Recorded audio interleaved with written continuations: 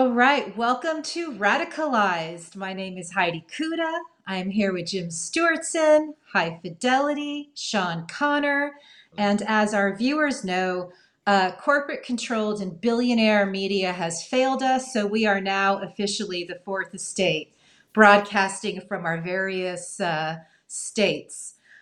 Yeah, I'm so glad to inform everybody that chivalry's not dead. I work with some really incredibly wonderful people, and we are going to jump right in because we have some, speaking of wonderful people, we have an update for our viewers from veteran retired IRS investigator, criminal investigator Martin Scheel on the trucker convoy Give, Send, Go. What do you know, Hi-Fi? Well, let me paraphrase it in hi-fi speak. Give, Send, Go's licensing is shady as fuck, basically. Uh, Give, Send, Go, they try to say they're a nonprofit charity for Christians, blah, blah, blah. They're actually an LLC out of Delaware. They are a money service business, which is a type of should be licensed organization. And it doesn't look like they have a money service business license in Delaware. Plus, all of their infrastructure is hosted in Ohio, in Amazon data centers, and they don't have a money service business license in Ohio either. So I know their payment processor Stripe is, but that's kind of weird. So hopefully, some attorney general somewhere looks at that crap. Yeah, so it's a bit hinky and funky. That's what we know so far. And I think I sent you a story this morning showing that a Canadian bank just froze some assets. I don't know if you saw that, but they That's right. actually, TD Bank in Canada. Yeah. okay, so they suspended some of their cash, the trucker convoy cash. Okay, good to know. Thank you for that little newsbreaker. Speaking of newsbreakers, I do have our friends Holly and Sharon updating us periodically on what's happening in the Ukraine situation. And speaking of Ukraine, and speaking of our incredible upcoming guest, I wasn't speaking of it, but I am now. We have Monique Camarra from the Kremlin file coming up with us Love in a that little show. bit. And Fantastic I'm podcast. such a fan. She's a friend. She views us as colleagues, but I'm like a fan of hers. She's so incredible. So we're going to have a really vibrant conversation with her. All right. So now that we've kind of done our little preamble here, one more thing I do want to say. We have 22 patrons now. Thank you so very much. You Thank you guys. guys, we're going to put Yes. that to good use. We're going to reinvest in the show and maybe get somebody to help us a bit with doing some marketing, but we're really thrilled. And we're also looking forward to our very first Zoom with you all. So that's going to be incredibly fun. And I think Sean is trying to put that together. So that'll be Scheduling coming up now. Yeah. soon. Wonderful. Okay, so Hi-Fi, why don't you take us into the word phrase of the week? So our word phrase of the week this week is fifth column. And what is a fifth column? A fifth column is any group of people who undermine a larger group from inside. Yeah. And why is this important? Well, you may have noticed that there's a lot of protests going on around the world. You may have noticed that a lot of crazy political stuff is happening. It's all thanks to Putin's fifth columns. Yes, I have looked at our GOP since the installation of Trump as a fifth column kind of radioing, coordinates to Moscow. I mean, we've seen that. All you have to do is look at the various intel reports to see that we have very strange GOP. Looks like a fifth column to me. What do you say, guys? Well, Yeah. when they're backing Russia over Ukraine, yeah. Jim? Look, we've got a third of the United States as the fifth column. It's not. Let's be super clear. We've had psychological warfare on us, and a third of the people in the country do not believe that Joe Biden is the president. If you believe Joe Biden is not the president, you are in a cult. And that cult is specifically there to do the business of Vladimir Putin and his allies in the United States. So, yes, a fifth column A third of the country is the fifth column at this point, and it's infiltrated all of our systems of government, our journalists, across the board, and we have to start recognizing that, or we're done here. Oh my God, Jim, you're so right. I didn't think beyond just the people that are actually, boots on the ground facilitating this. That's just insane. But That's certainly digital that's That's soldiers. accurate. reality. Yeah, that's reality. That's Damn. the digital soldiers, which have been created by all of these psychological operations and this cult, Yeah, is the yeah. fifth column, and it is fucking Wow. large. Wow. Well, thank you for that warning. And I've said from the very beginning, we can't necessarily bring them back, but we can hold the line so they don't grow their numbers. Yeah, And we can. Yeah, we can. We absolutely can bring them back, and we will bring them back. We have Brad to. was talking about that. Yeah, that was the. yeah, yeah. I wish for me, I always view them like addicts. We can't will them. It's going to take like Oh, right. action, a Right. willingness. But But not, yeah, Yes, but it's not. But they're yes, not lost causes. That's all I mean. No, yes, we could absolutely. I always fix just most. want to Nobody make is. sure that we don't see them as zombies that are Right. Yes. irreversible, right? Thank you. I sometimes refer to them as zombies, and I there's a way in which they are, but these are human fucking beings who have had part of their psychology taken over by Yeah, fascists, and yeah, and we can get them back. But first, to Heidi's point, we have to hold the line, and we yeah. have to stop the poison that's creating more of them. No, we need to Yes, fix the information environment that was built by some of Putin's fifth Which column people. that's yes.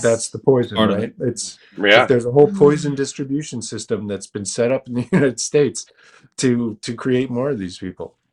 Yeah. And And from where I'm sitting, this right here is why we do the show. This right here, that conversation right here. If that can just be amplified by everybody who watches the show, send it to everybody you know. Uh, I'm I'm in awe. So thank you for that, and let's jump right now into why it matters. High Fidelity's why it matters. Here Hit we me go. up, Sean.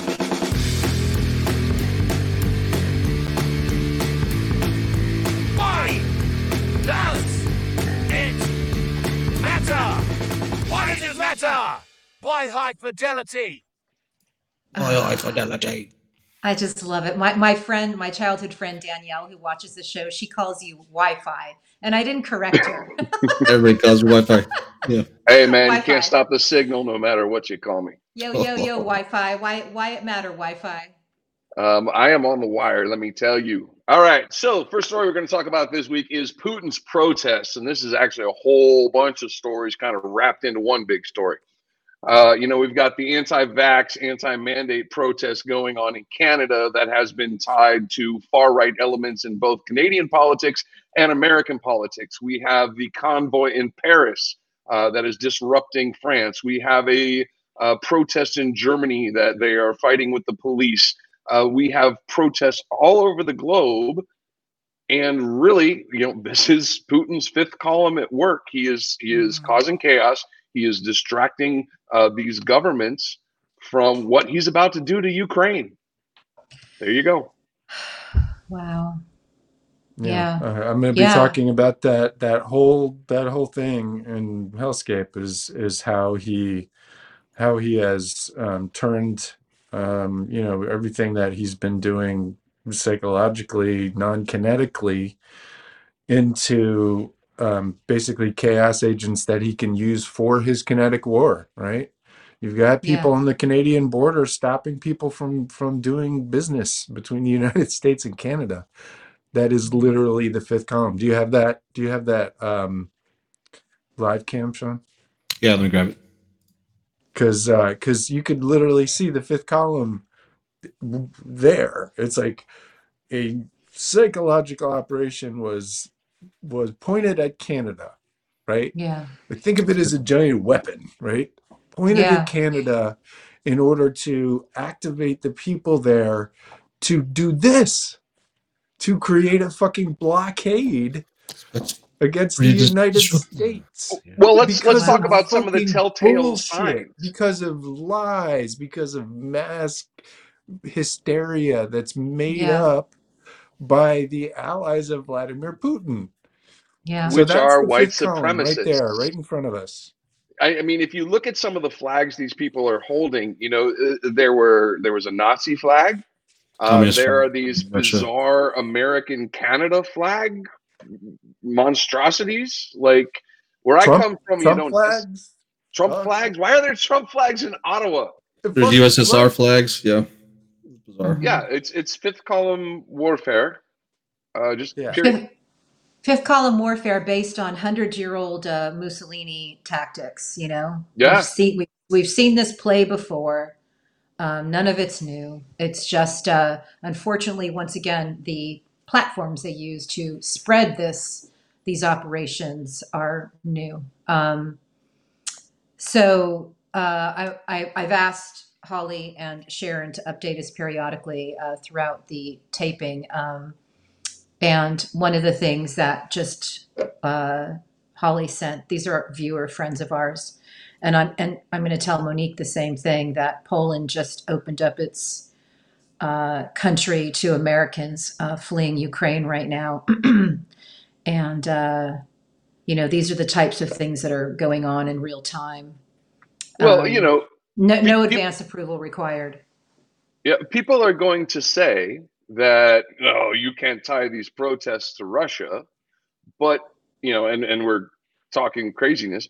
But here's the thing: if you look at who's behind all these protests and who has the money, who's getting the money behind these protests, it's all far, far right, nationalists, white supremacists. The other thing that is important that we're saying, it's to articulate the fact that we're not saying that Russia caused all these things specifically. They work to amplify things. This may very well have been on its way just to be the way that it is without Russian influence. But there is influence that exacerbates situations, that amplifies situations, that makes them more difficult than it would have been otherwise. It's not a play. Yes. You know, does that make sense? And generally, it doesn't take that much to find the money behind so much Sure. of this. Is often the same usual suspects of domestic traitor, Kremlin operatives, the churchy CNP type. So it's always kind of like, you know, when you see it, you can always kind of go, oh yeah, this looks like a, this looks like a CNP funded op, and we're rarely wrong. I mean, I don't think we've been wrong yet. And if you look at just the Mueller report alone, and just that war fighting thread that I always talk about, that NATO report. Yes, you can have organic frustrations in a country. Yes, that's not no question.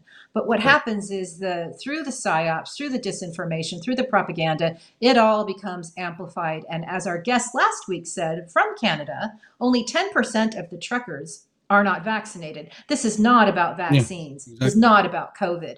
There may be a percentage of people who don't want to wear a mask, even though they're willing to go, as our friend Noel said, they're willing to go into trucker bathrooms, you know, you don't want to wear a mask, but you're going to go into these truck stop bathrooms, which, kind of grody.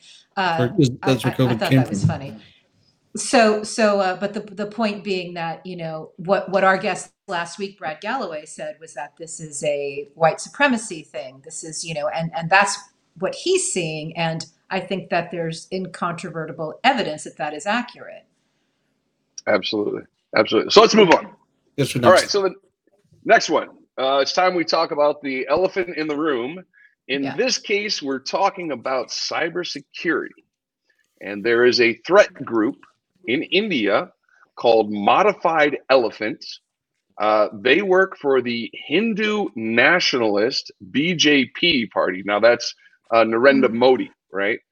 And one thing I'd like to point out about Narendra Modi, possibly the only person who would ever get Donald Trump to visit India.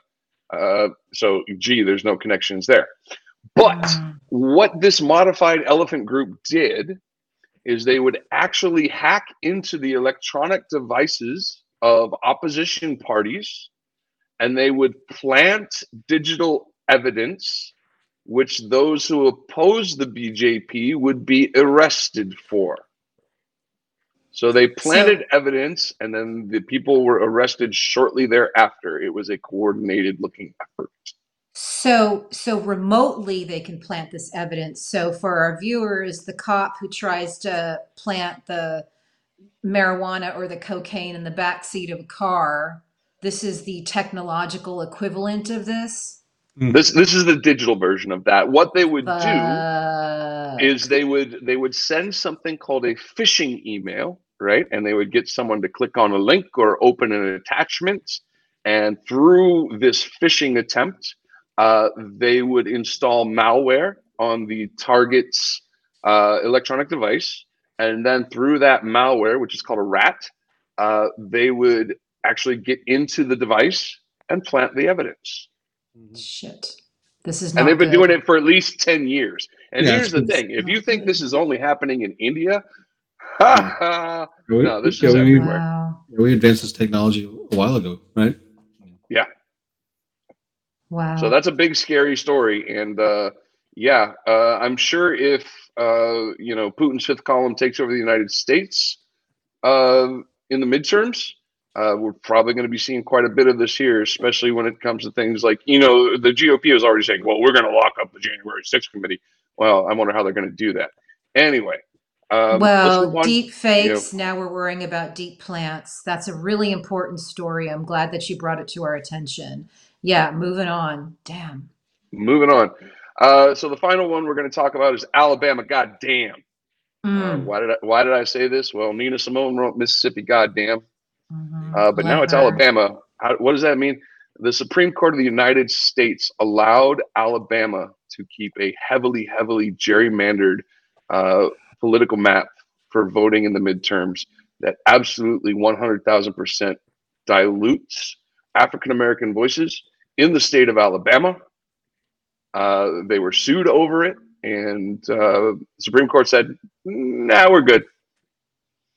I don't know how we can continue to perpetrate the racism of politics. It's kind of disturbing. We're not moving forward. We're moving backwards. With 6 Supreme Court justices, that's how. Yeah, that's right. It's not just in politics either, as you see with the Elon Musk defamation suit, with horrifying allegations in that case, and the complaint that come out. And I can't even repeat them, but it's racism. It was institutionalized. It was allowed to continue.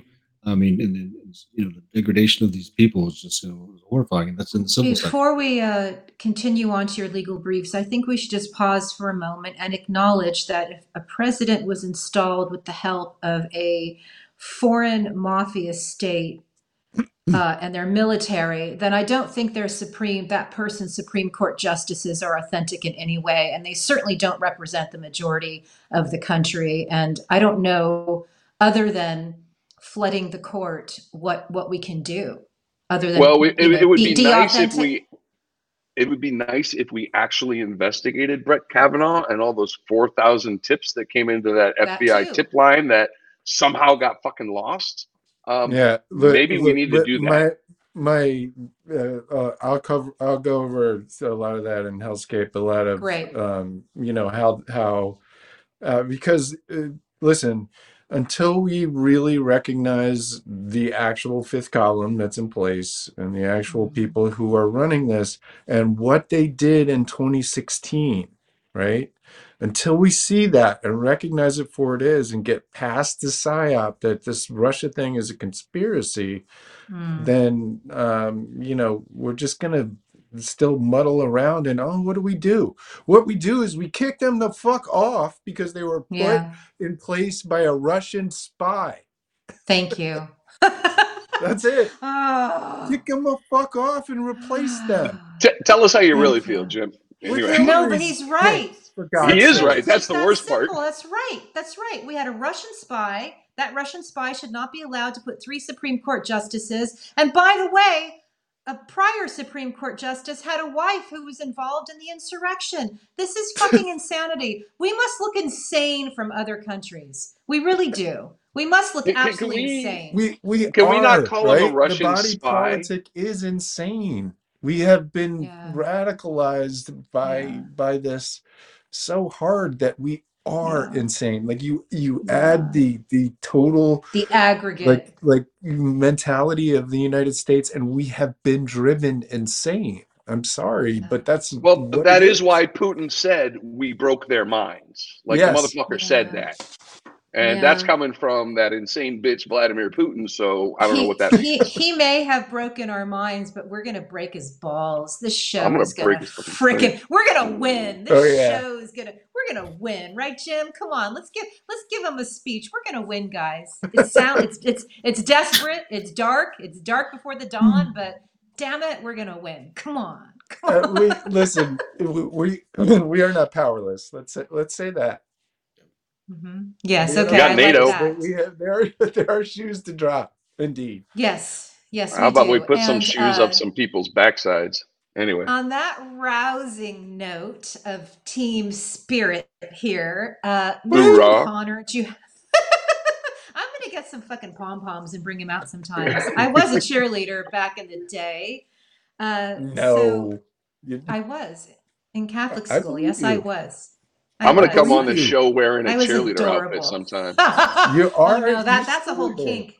Yeah, that's a weird kick. Let's not go there. Anyway, That's a weird kink. Hey, Connor, do you have a few legal briefs before we dive into Hellscape? I'm so excited about Hellscape and Just a your quick. legal briefs. Thanks, Heidi. Full disclaimer, not your briefs, your legal briefs. Just real quick, it's another Elon Musk suit. So they've a lawsuit filed against them for racial discrimination and harassment, and it's pretty graphic to go and read the complaint. But again, this falls in line with a pattern of behavior that we've seen from Elon Musk and his corporations and businesses for a while now. This is in California. The discrimination of employees dates back to early 2012, which is terrible to think about how long that's been going on. I mean, some of the stuff that these workers have been objected to is just horrifying, and I really hope they get their moment in courts and that they don't get stuck with the bullshit arbitration clauses and everything that they have that Tesla's been relying on for years. So that was the main one. It was Tesla and his ongoing, I guess, circus of discrimination, bigotry, hatred, and no tax paying. Yeah. Yeah, not a fan. Not a fan. Elon Musk is Dude a fucking comes problem. from apartheid. Hey, I'm sorry, hey. but Yeah, it does. Okay, that's where yes. it comes from. I warned. There's only one rule I on the didn't show go now. off. I didn't go off. Hi-Fi's not allowed to talk about his member anymore. I think that's a bridge too low for us. So I was like, anyway, but Not allowed to yes, talk what? he is a fucking problem. I'm not allowed to say Elon Musk and. You got the dumb button here. Did you just mute me? Oh my god! I didn't. Jim, don't make him. I know this is not the anagram hour, but because this is a jocular show, I did come up with an Elon Musk anagram that I'm really proud of. She was so proud. Numbskull. What? Numbskull. Yeah. But that Numbskull? Numbskull. Yeah, It's to pretty work good. on your strategies there. What is skull? What is skull? I know. I know. Skull means like drink heavy. The Like, skull slam okay. it. does that mean lizard? It's a little Lizard. bit. All right, hold Lizard. on. All right, you got You know another what? legal brief, Sean? No, that's it. You guys were making fun of somebody who's had Okay. COVID symptoms. Oh. no, I'm just kidding. no. I'm joking. I'm joking. Your legal We're going briefs into are important. I'm glad that we've added that in. It's really very important. And also, what I want to make sure we start doing is following up on some of the earlier legal briefs that you've done, so we keep people informed on how things are working their way through the courts. You can set All up right. alerts. That's what I've done. So when new updates come up, we'll pop them in. You're going to set up an alert. I got alerts going on. An alert's going to blow up Sean's pager. I've been so uptight because I want to make sure our interview with Monique is so good, and now I'm loosening right up. So this feels good. Out. Yeah. Okay, so here's the thing. I'm going to chill out during Hellscape, LOL. Jim Stewartsen's Hellscape. Oh, fuck. So look, I wrote an article on my Substack that basically does an overview of one way of looking at what we're seeing right now, both in the United States and Ukraine. Great. Because I think there's a whoa, Careful. That was Hey, stroming got it. light warning, bro. yeah. That's okay. It was not intentional. I'll cut that out. Some kind of warfare Very good. technique. Anyway, so I think it's very important for people to understand the real narrative of how we're seeing what we've seen in the United States and how that connects to what we're seeing now overseas and in Europe. So I wrote a story starting in, more or less 2015, which is when I believe you can say World War III was agreed to, if not declared. Wow. And I think the two main people, three if you include Trump, but I think the two operators are Vladimir Putin and Mike Flynn. In 2015, as we know, Mike Flynn sat with Vladimir Putin at a Russia Today gala. Mike Flynn reportedly was the first person to his feet after Vladimir Putin gave his speech. Also, very low in the corner there is Jill Stein, who did everything in her power to surgically create the difference that was needed in order for Trump to win the three battleground states. And Mike Flynn is there. So right after this, Flynn starts to put together his coalition, right? And his coalition, the leaders of the coalition, I think to anyone who's been following me are well known. It's Mike Flynn, Eric Prince, Steve Bannon, Peter Thiel, and Roger Stone. Yep. And between those five people who are fully compromised, anti-democratic Putin allies, put a plan in place to run psychological operations in the United States to flip the election to Donald Trump. Mm-hmm. And the record of this now is super clear. It's taken me a long time, 18 months, 18 hours a day, to sort of sort through the entire timeline. But to me, at this point, it's clear. They got together, and then at the Republican National Convention in 2016, this is an incredibly important event. Everybody was there. Roger Stone, Peter Thiel, Mike Flynn, Trump, every white supremacist, shitlord, troll, meme factory, weirdo, neo-Nazi on planet Earth was there. And they put together a plan. Also, Side Group was there, importantly. Side Group is an Israeli company that ran political psyops for a living, run by ex-members of Mossad and Unit 8200. Yes, sir. Two details I want to point out that weren't in your article, but as I live in Cleveland, I know these details. Yeah. A lot of the RNC people were hanging out, staying at hotels that were owned by the Ukrainian oligarch Kolomoisky, and there was a massive influx of prostitutes into Cleveland at that same time. Yeah. What does that matter? Compromise. Well, listen, guess who was in charge of surveillance of Republicans at the RNC? Side Group. Literally. Wow. Side Bingo. Group was in charge of surveillance of Republicans at the RNC. So if anyone's wondering where the compromise came from, anyway, that's off to the side. So because this we need to move this forward. So we're at the RNC, and they form a group called MAGA 3X, and and anyone who's followed me knows I've been harping on these guys for a while. MAGA 3X was Flynn, Thiel, Roger Stone, Jeff Gasea, Jack Posobiec, a guy named James Brower, who will become very important, Mike Flynn Jr., Mike Cernovich. I'm doing this from memory, but all of these guys were in this group called MAGA 3X, which was a political action committee, and it was formed right after the RNC. And this one group ran numerous psyops. It did Seth Rich stuff. It did Podesta emails. It cooperated with WikiLeaks to push the Podesta emails, and the Podesta emails were turned into Pizzagate. Pizzagate, it was the precursor to QAnon, and it was created by MAGA 3X.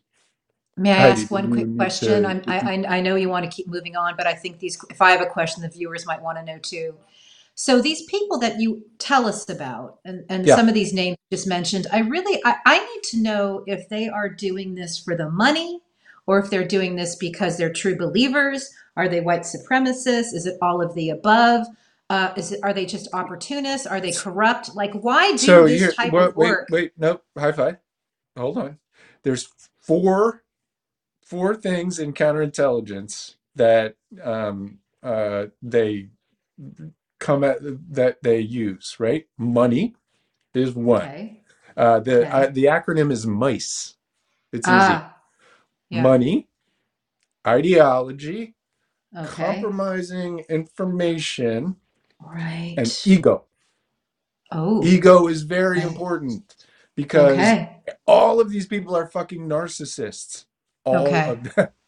They're Okay. all malignant narcissists and sociopaths, right? So it's not like they just got compromised, or it's a mixture of this stuff. It's 'Cause a that mix. makes a lot of sense. It's always a mixture of these things. You can't Thank look you. at it like, you know, Thank you. when I say you like it's a paid operative, yeah, there's money involved, but they Yeah. also, like, a lot of them believe this shit. Perfect. There are some people who literally just get paid to lark, to pretend to be Okay. somebody else, which we will come to soon.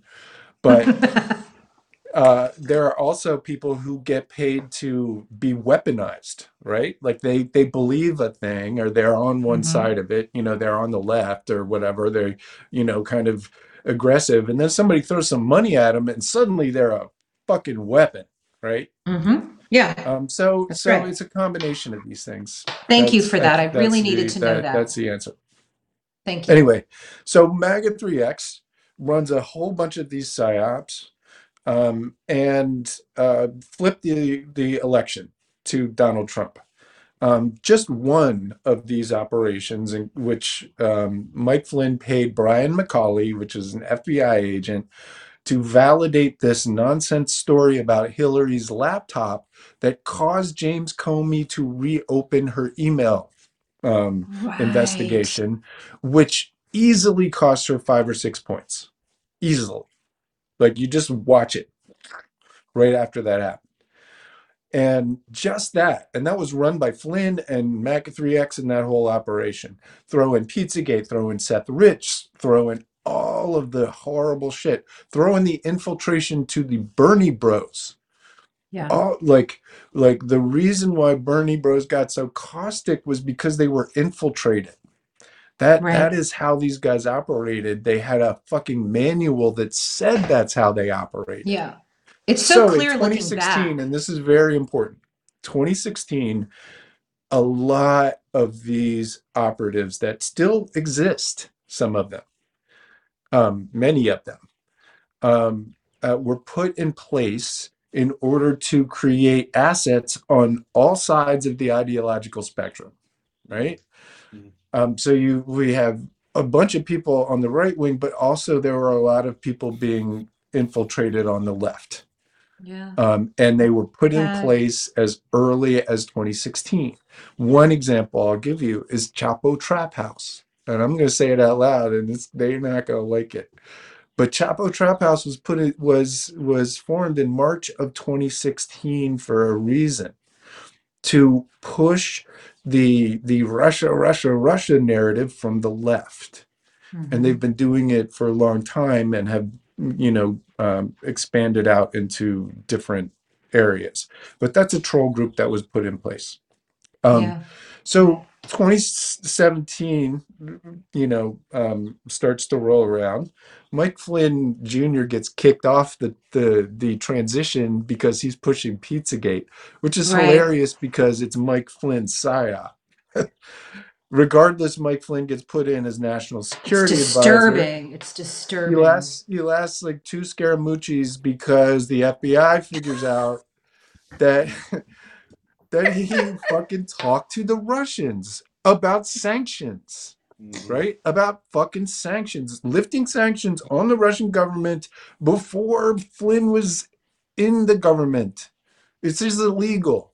So they asked him about it, and he lied about it. And they're like, "Fuck, he's a Russian spy."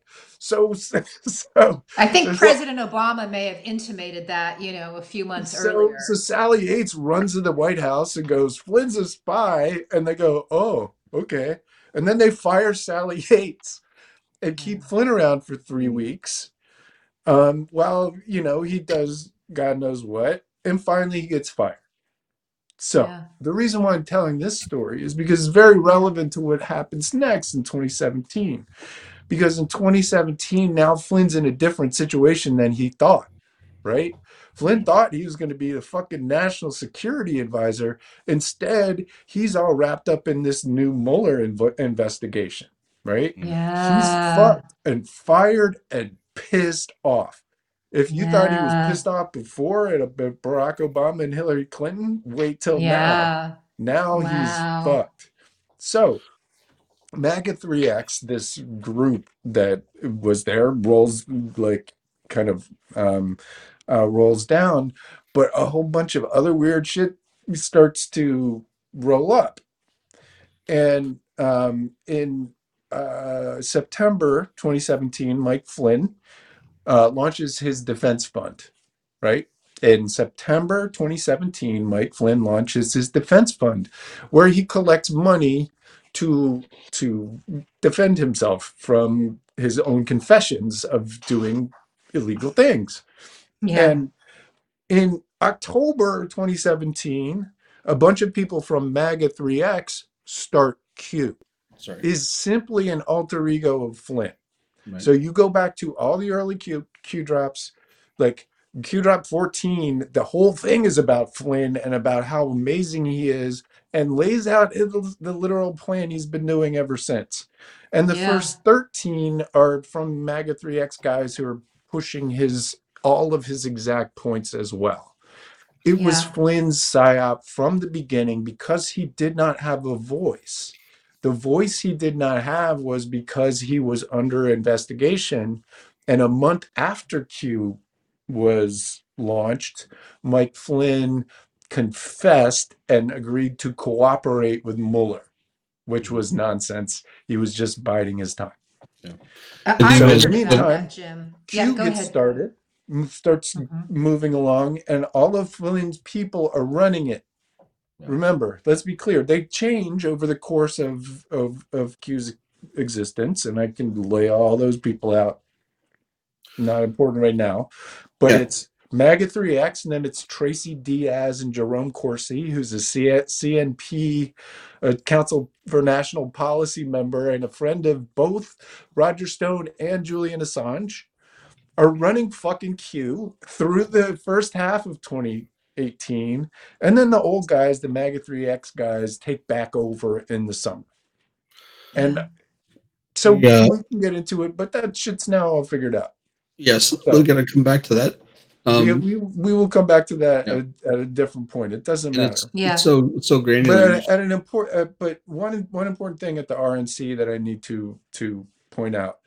Remember, Paul Manafort forced the RNC to take out the anti-Russia line about Ukraine. Yeah. That's it. That was the only very thing that Donald Trump gave a shit about. We just need to pause and think about this. Yes. Literally, the only policy change that Donald Trump asked for at the RNC was to protect Putin about Ukraine. Yep. Right? Now, and his fast man forward Paul to Manafort. 2019. What happens in 2019? Rudy Giuliani goes to Ukraine to try to get them to bring up a bunch of shit bring up lies about Donald Trump. And Trump even pressures Zelensky, which gets him impeached, right? Again, Well, they were trying to come up with the Biden Ukraine, psyop. right? What? Well, they were trying to come up with the Biden psyop with the bullshit laptop Absolutely, yeah, stories and the totally. firing the prosecutor. And it was And all with Russian assets, with fucking literal Russian spies, right? which we talked about, is how that Rudy's those doing. people are now sanctioned. Like the guy who owned the TV stations, he's under Totally. sanctions now So because of that bullshit. Rudy lost his bar license. Rudy's fucked. He's cooperating at this point. You know he is, because he's old and he wants to be out of jail at some point. He wants to keep sipping on cognac. We gotta ask I her. just want to keep kind of move this forward because I know it's a long story. So anyway, we go through 2019, and these assets on the left, by the way, are inventing this kind of rehistory of how Q started, and That's right. start this new story about how it's actually Ron Watkins running Q, and it's all, that's fucking that bullshit. Brain trust. That's nonsense. Yeah. So all of that you mean shit, lack of brain trust? So all of that shit gets built up in being hyperbolic in 2019, and then 2020, at the beginning of 2020, we get hit with this fucking pandemic, right? And the fucking pandemic is perfect for all of the bad people because it happens in China, where China is the number one target geopolitically, other than the United States, of Russia. And so everyone can now point at China as the enemy instead of Russia, right? Which they're stoked about, and they can use it to generate anti-vax propaganda, which is perfect fodder for a great replacement, neo-Nazi, all of the ugly QAnon shit.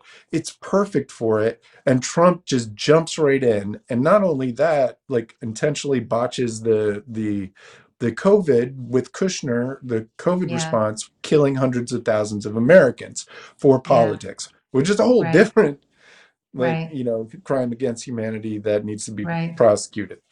Anyway, Hell to the yes. Says what? Fifth column says what?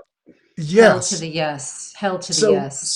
So this fucking cult now, right, which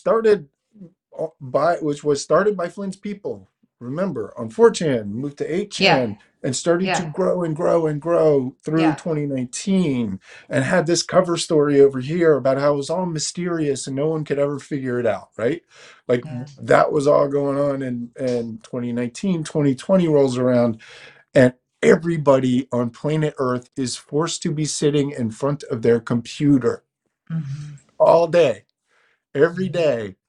Can't go outside, can't do anything but sit in front of their computer all day long and get God knows radicalized one way or the other, right? You're going to have people who are now super pissed off and all they want to do is kill Nazis, and then you're going to have all the Nazis over here who are growing and growing and growing freely on the Russian app called Telegram. Anyway, they tried to kill the election in 2020, right? They almost got there, right? There's no fucking way that election should have been that close. That's right. Donald Trump was the worst possible president. He did the most possible damage he could, right? But somehow it was real close. Guess why? Because a third of America is now at some level in a cult, in a fascist cult that was started and created and grew and metastasized from Flynn's PSYOP starting in 2017, right? Because he was mad that he couldn't talk anymore. So he grew digital soldiers for 3 years, tens of millions of them, right? And we had them ready. When the election didn't go their way, they retired Q. Flynn immediately gets pardoned, and now Flynn just comes out and basically is Q himself, right? Now he's doing marches, now he's doing rallies, now Flynn is the front man, and Q basically retires with one of Flynn's favorite songs, Twisted Sisters, I'm not going to take it. We're not going to take it anymore, right? Mm-hmm. So Q, remember, right in the same week, Q retires with Flynn's favorite song. Flynn then goes on a QAnon show. The first thing he does and basically announces that the digital soldiers that he's been building for years are now it's time to activate and really get going. A month later, 1/6 happens. And it is very important to understand that the thread that I'm trying to pull together here is that these psychological operations that have been put in place over all of these years that have affected a third of the American people to the extent that they believe lies, that's preparatory warfare. It diminishes us. It causes chaos. It makes us weak. It makes our allies not trust us.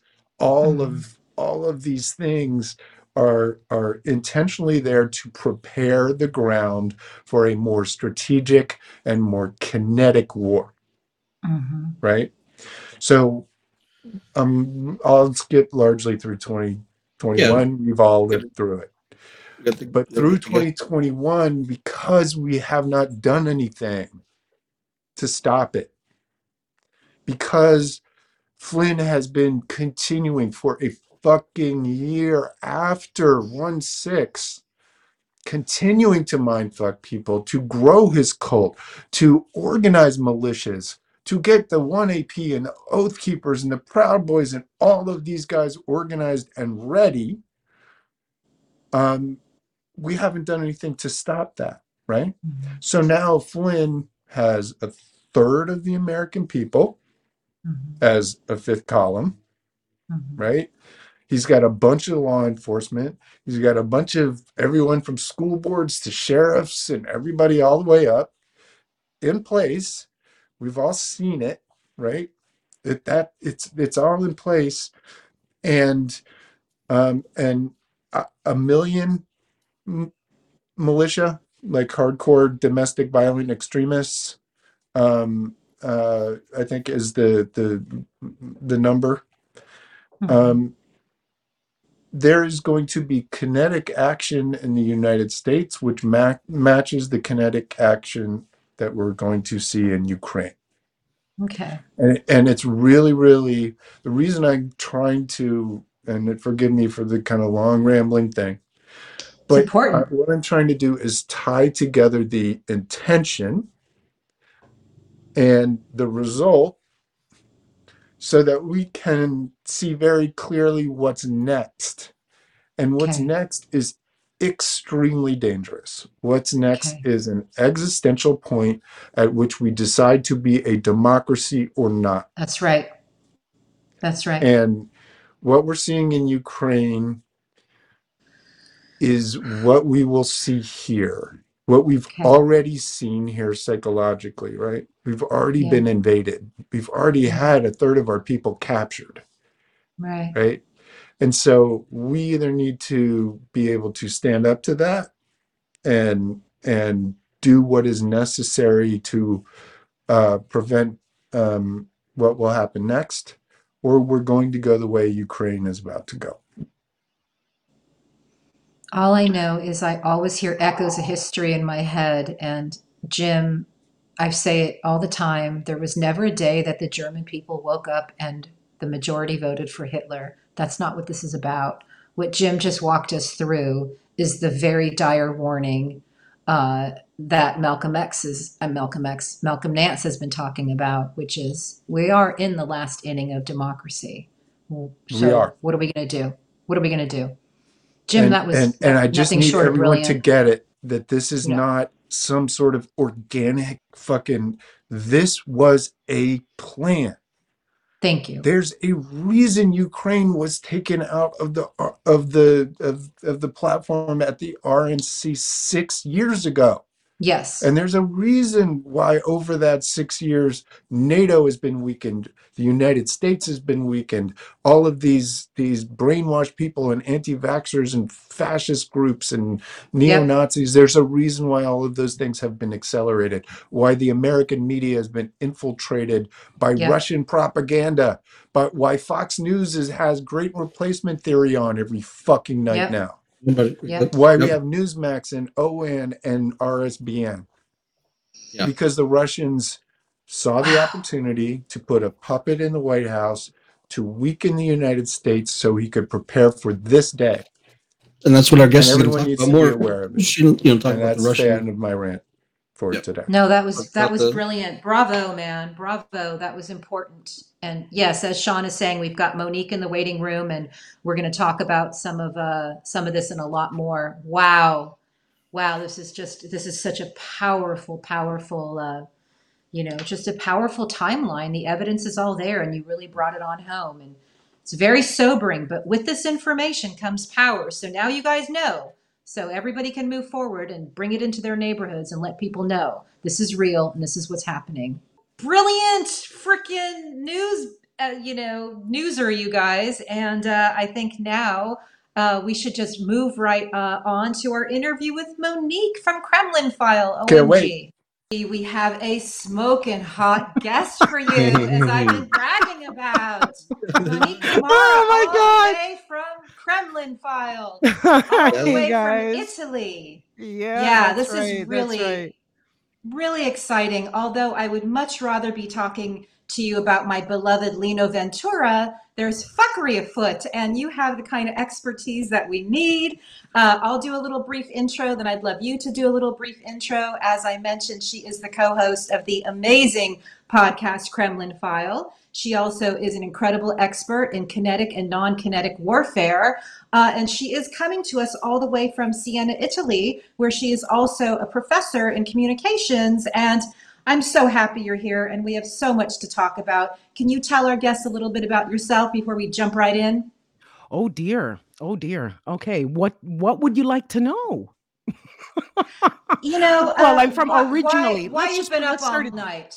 Oh yeah. No. Well. Okay. Well, let me just start off by saying that I'm from Toronto, Canada. Originally, I was born there. Let's say daughter of Italian immigrants, and then I fell in love. Okay, with Siena, the city where I am now. And what started happening, what keeps me up at night, was that around, I would say, 2014, with Ukraine and what was happening there in the Maidan. And then I started seeing a lot of disturbing developments here in Italy, okay, politically. And it was rooted in populism, but it was sort of a radical, destructive kind because of what I was seeing coming out of social media, especially. And it scared me, especially the, how can I put it, the whole rhetoric, all of the language that was being used, because you need to know that I'm in I teach communication, political communication. I grew up in a family. My mom's a politician in Canada. And so I was used to listening to people speak, right? Mm-hmm. And the way that they present discourse. And I saw this completely radical change. It scared the shit right out of me. And I said, oh my God, what is happening? What is going on? So I started following everything. And then Brexit came along. And then Trump came along.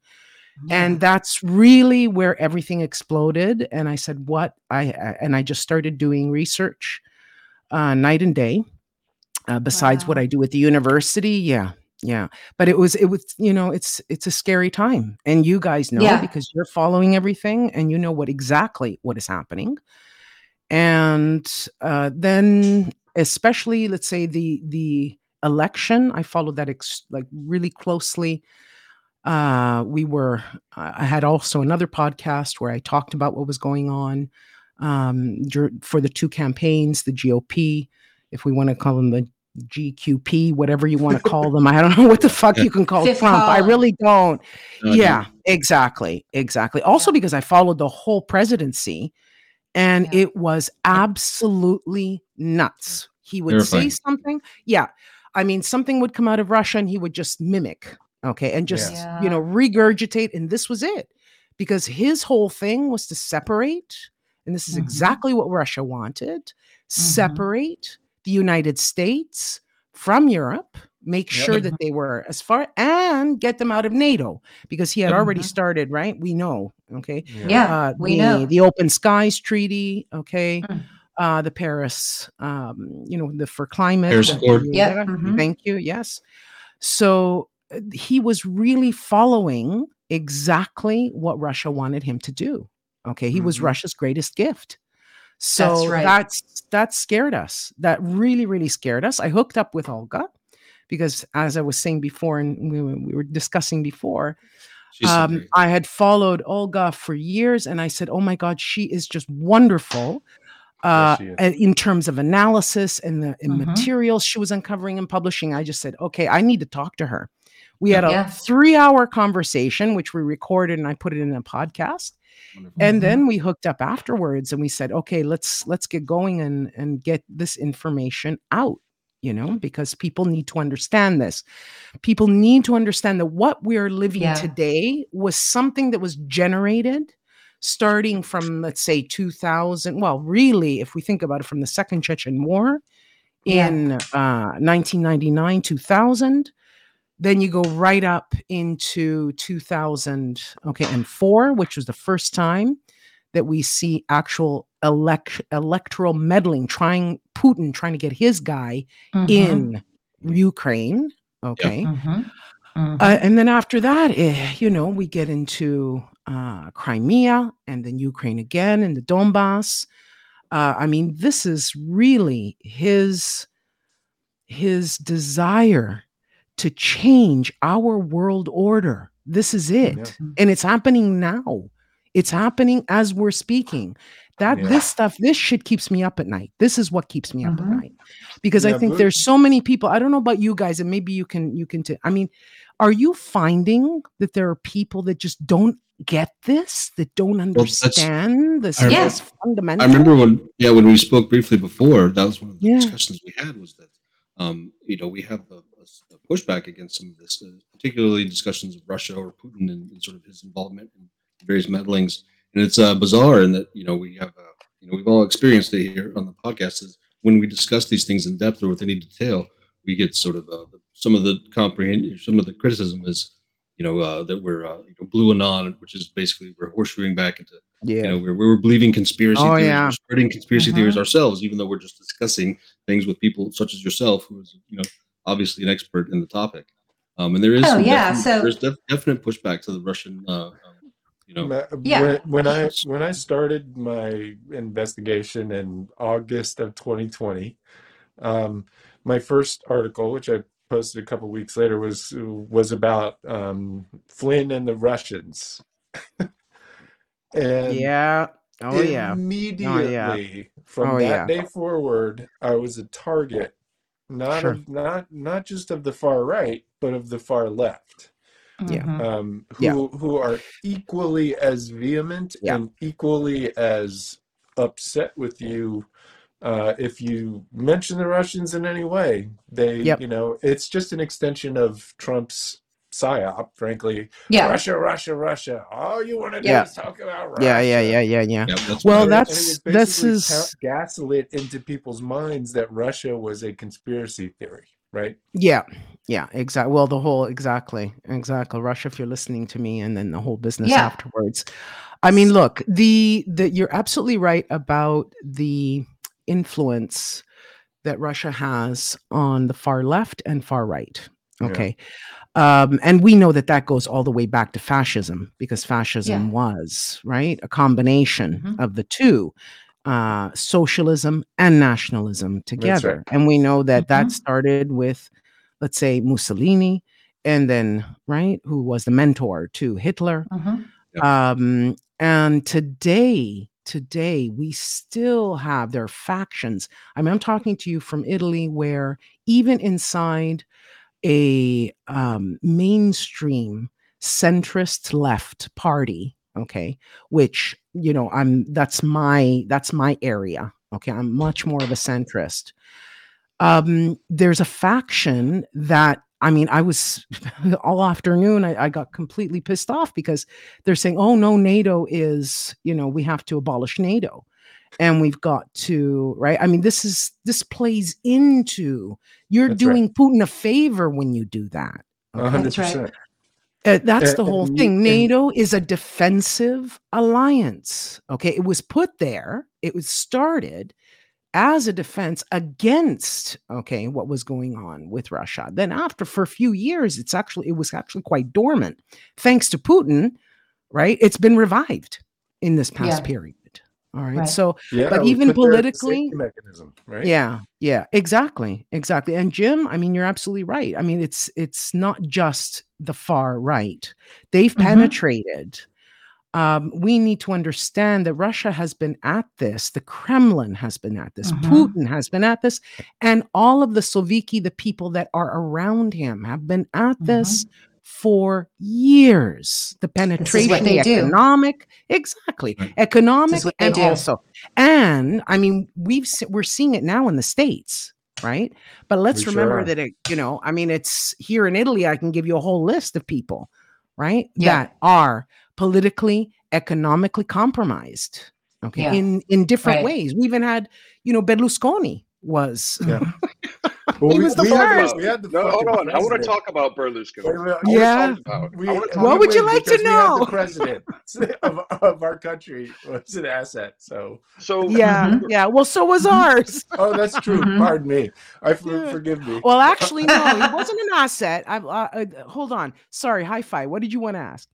So, you talk about Mussolini grooming or, assisting Hitler. I kind of feel like Berlusconi taught Putin how to be a gangster. Does that sound right to you? Oh, yeah. He should pretty much. Well, let's just put it this way. Putin, we see, how he came out from St. Petersburg. All right. And that was his real training ground. When he worked for Sobchak in St. Petersburg. Sobchak was the mayor, and he was handling all sorts of contracts, with foreign companies. And instead of procuring the materials that he was supposed to, this money disappeared. So he was already, in business with the Tambov, clan in St. Petersburg. And let's remember that St. Petersburg is important. All port cities are extremely important because you've got stuff coming in there that is controlled by the actual people who own the port. And in this case, they're mafia. So what did Berlusconi teach Putin was, first of all of the media side of everything. And he sent up, Berlusconi had 3 people that he had in Moscow, that he would send to Moscow. One was actually permanently there, and that's the guy that was taking care of the media. And his name is Codogno. He had a banker, that opened up a bank, an Italian bank in Moscow. And his name is Fallico, and he was taking care of a lot of the contracts. And then we have Valentini, who's another guy that was in energy contracts. So what you have, is that Berlusconi, first of all, gave that veneer of respectability to Putin. They didn't have, because Putin was a nobody. He was showing up in tracksuits. He was just awful. He had no personality whatsoever. Actually, there's a great picture of Putin right in the beginning, where he's got his jacket slung over his shoulder. And I found the exact same picture in the exact same position in Berlusconi. Wow. So right in the beginning, Can you, we're going to say that again, because can you stop for 1 second? It looked like the video cut out. No, that was just you. It was just you, Heidi. That was just me. Okay. Yep. Well, we'll cut this part out then, but I missed the beginning. You said he had a picture of him slung over. Yeah. Can I there's a count you in to famous tell that picture story again? Sure. Let me count Okay. you to tell the What? story again. Sorry, guys. Sure, Well, no she- problem, no problem. 2, and 1. So What? what? Let's say what I found. This is absolutely incredible. I found a picture of Putin. This must have been in 91 when they were sorry, in not 91, in 1999, 2000. Okay. They were trying to give him sort of like image, to create this statesman.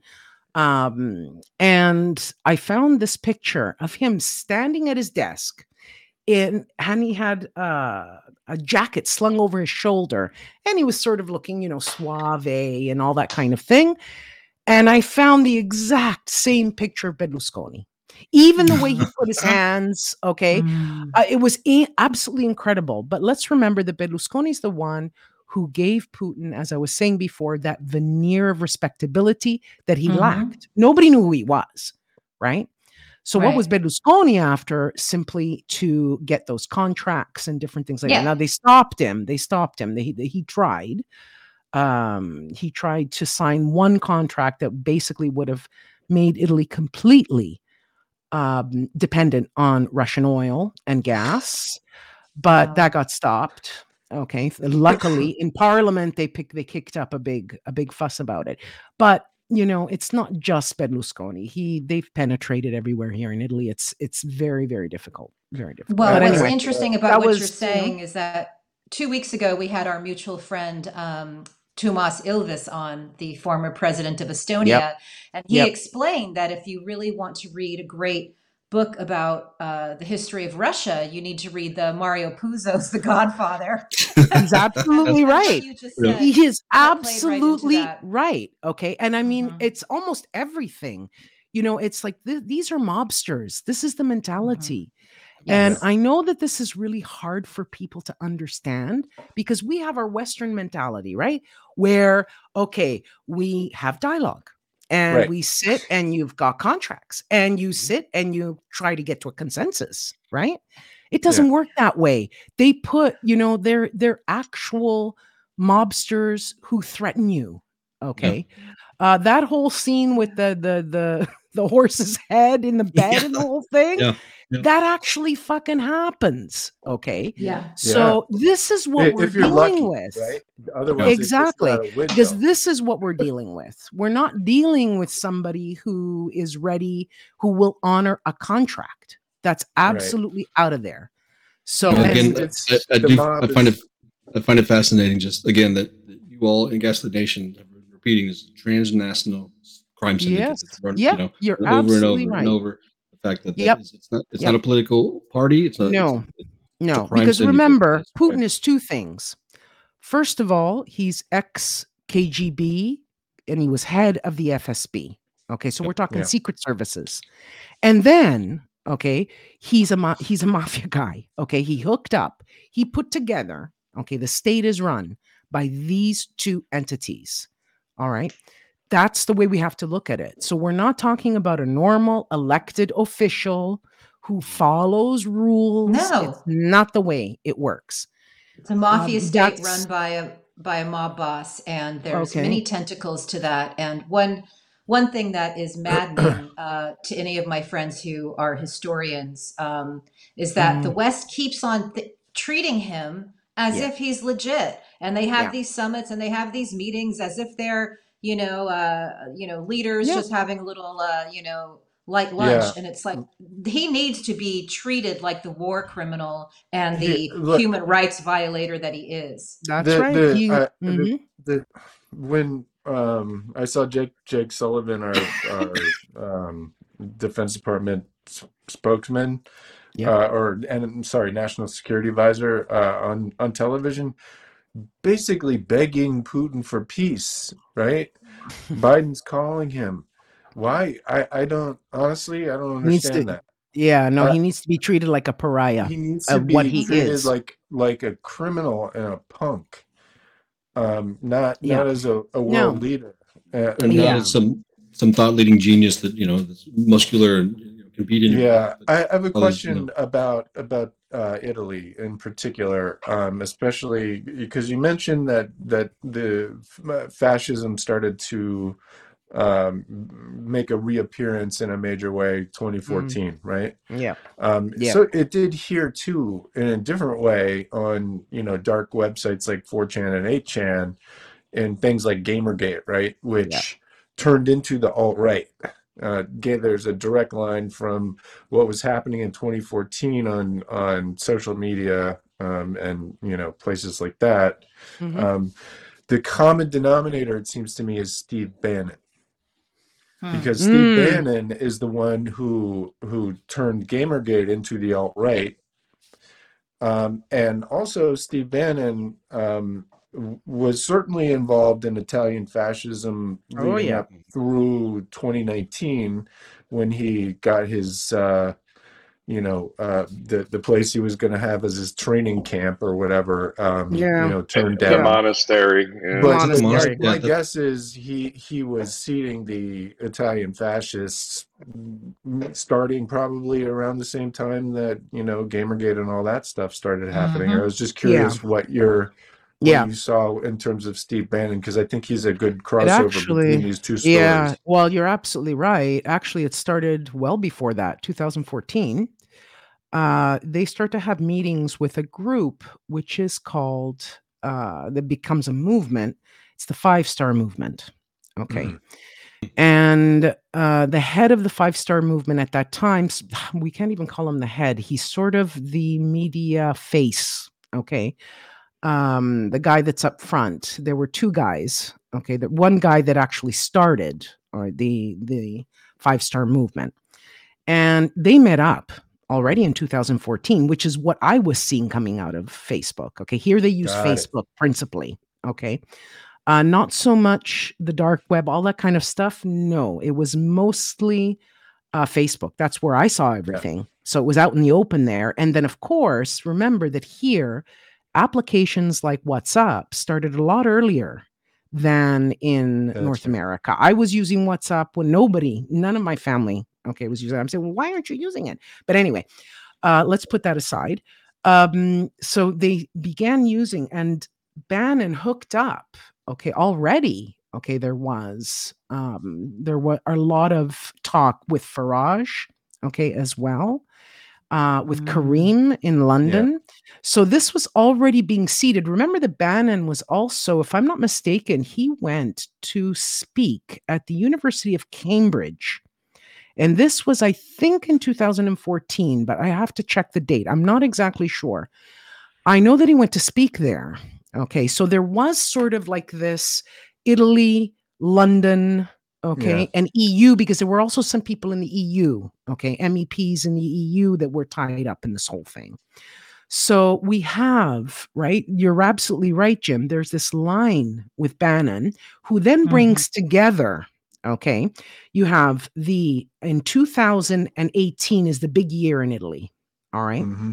That is when we have a government that is a radical, right, populist government, and it's composed of two main parties: this movement plus the League, okay, Salvini's League, and Salvini. All right, they were already getting money, okay, from Russia. And I know a lot of people are going to say, "Oh, where's the documentation?" Well, I mean, remember, okay, we do have a lot of, let's say, information of people who were high level in the League that they were receiving money through cultural associations.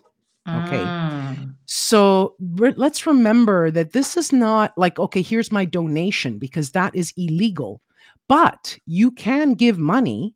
All right. You can set up cultural associations. You can set up chambers of commerce. There's the Italian-Russian Chamber of Commerce by a man whose name is Savoyini, and he was caught red-handed trying to get some money from Russia in the Metropole Hotel. And this was in 2019. Okay. So, I mean, there are all these little pieces of information that we have. So anyway, those are the two. That's where they operated. And Bannon operated. He's the one. To form the government, they had to pick a prime minister. Okay, that prime minister's name is Giuseppe Conte, and he had to be okayed by Bannon, and he had to be okayed by Putin, and that happened. Okay, he was taken by one of the Berlusconi men. All right, sorry, not one of Berlusconi's men, but he was in the party to Lavrov, and he was introduced to Lavrov. Okay, so this all, and I have to tell you that the group who okayed all of this and said, okay, we can go with Giuseppe Conte. This is a group in Rome, all right, that has that crazy cardinal, that guy. Vigano? Okay, Vigano's mentor. Plus, okay, some ex-generals. Wow. We have another guy that's in intelligence. This is a really fucking shady group that's in Rome. Okay. And they are, as you know, Cardinal Burke is the guy that's the head of this group. All right.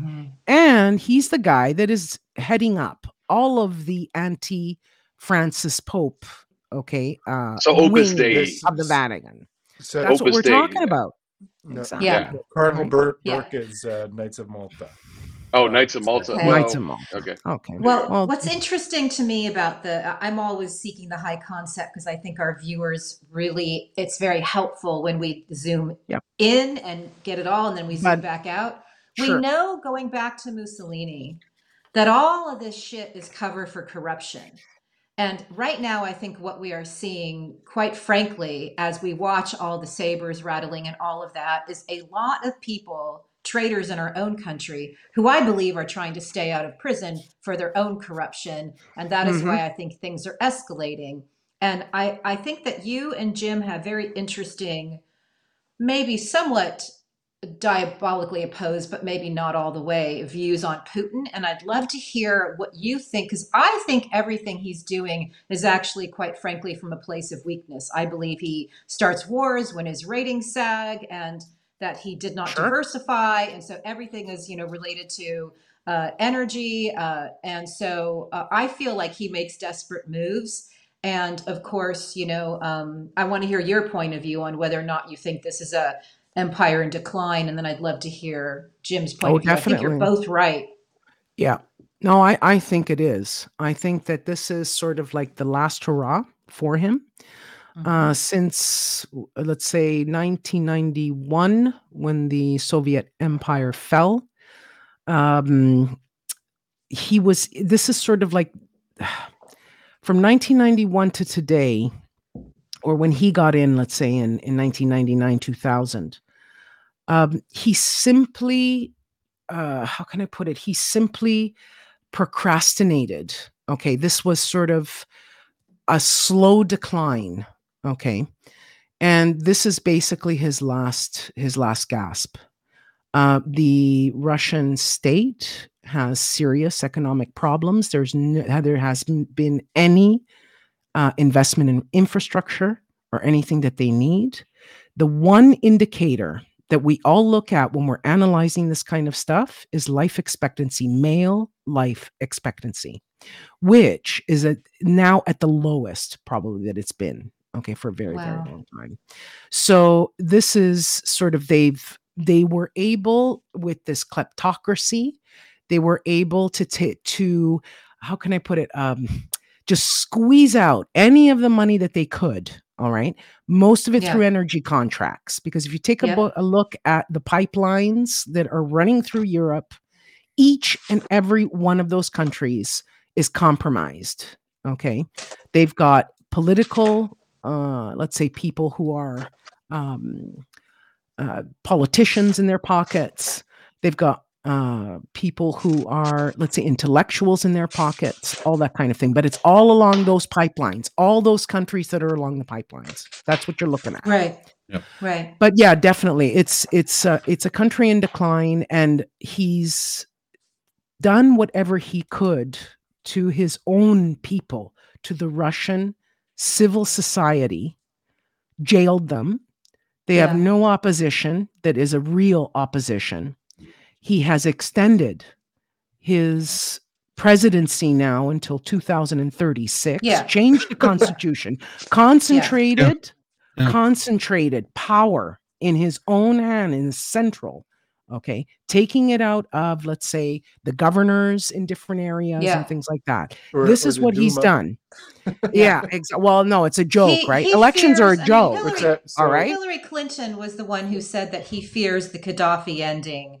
And I think he does. I don't know how he sleeps unless he's, again, we've talked on the show before about what kind of mental state you must be in to lead kleptocracy where you're bleeding the wealth out of your country for your own, pole dancing studios. Jim, let's get your point of view on this. Can I just say something about pole dancing? Sure. That's going to be a great. No, because it's like there's a segue. I'm a bit Virginia wolfish. Like something, you say something and my mind starts going in a different direction. But we'll get back to this. But that Berlusconi had his own pole dancing. He had his own ring, right, of prostitutes. Did he? I didn't know. It was the same kind of room. He had the pole dancing thing there with all the women and that kind of situation. But anyway, I'm sorry. I interrupted, but I had to get that out there. I read about Berlusconi, and because I knew you were coming on the show, I watched a bunch of videos and interviews, and I still feel like I need a shower. Like I just the sleeves 70 and court the cases. And, God, 70 court cases against him. And dead 70 witnesses and just all sorts of crazy shit with that guy. No. I mean, intimidation. He bought off all those women. There were 3 cases against him for that, just for that. We're not talking about the other 67 cases that are out there. Where he bribed high-level people in the government and in the forces that were looking into his cases and different things like that. Anyway, 3 cases against him just for this. And they admitted, his accountant actually in the 3rd case admitted, I had to get out of the bank. All right. And I'm sorry to say that it's the bank of my city. He had to get out of the bank €250,000 a month to pay these ladies to keep them in hush money. Wow. Yeah. This is all documented, by the way. I'm not saying anything you can't find. The harms of these types of greasy leaders owning media stations and then distracting with all of the titty stuff is just very, I got into this fight because I didn't want somebody who owned beauty pageants to be a president because I have a daughter, it's like, why would you want someone who rates women on a scale? And then you, of course, unmask all this corruption. Back to Jim Stewart's point of view on the decline of the empire. I see it that way. I've read tons of Russian history. These are the longest suffering people. They continue to suffer under this horrible mafia state that he's created. And these stories never have good endings. So that's my point of view. Jim, let's hear from you. So yes, Russia is a failed state, but that doesn't matter. So my concern is that Putin doesn't think about Russia at all. He does not care about Russia per se. Interesting. Putin's philosopher is Alexander Dugin. Alexander Dugin pushes Eurasia. Eurasia is the idea that all of Europe and all of Asia will come together under the control of the new Soviet Empire, with Moscow as the third Rome. That's the essence of Duginist philosophy, and that's literally what Putin is trying to do, right? And he's setting up in Ukraine in order to, in his mind, get himself in position militarily to begin the process of actually doing that kinetically. Now, in order for him to even consider such a thing, right, what does he have to do? He has to weaken his opposition, right? Weaken NATO, weaken the United States, etc. Right? So Yep. he took over Crimea in 2014. And in 2013, he got some compromise on Trump. Not that he needed more, but he did. He got some more. And then Flynn and Putin come together in 2015, right? And then suddenly all of these psyops, these psychological operations start happening in the United States. And, we don't need to go through those details. But now we have a third of Americans don't believe that Joe Biden is the president. Free fair election. And like 10% believe that the Biden administration should be violently overthrown in order to put Donald Trump back. That is, for me, the difference between where we were and what Putin's position was before and what it is now. That's the only reason why I disagree that Putin is acting out of a position of weakness. I think economically, if you're looking at Russia, sure, but he's got Flynn, Bannon, Stone, Prince, Thiel, all of these guys basically doing his business inside of the United States, plus a large network, as you discussed, of infiltrators on the left and the right, who are doing his work, from Tucker Carlson to Glenn Greenwald, right? And the whole horseshoe in between. So my concern is that we are underestimating his resources at this point because he has captured a large amount of American resources on his side.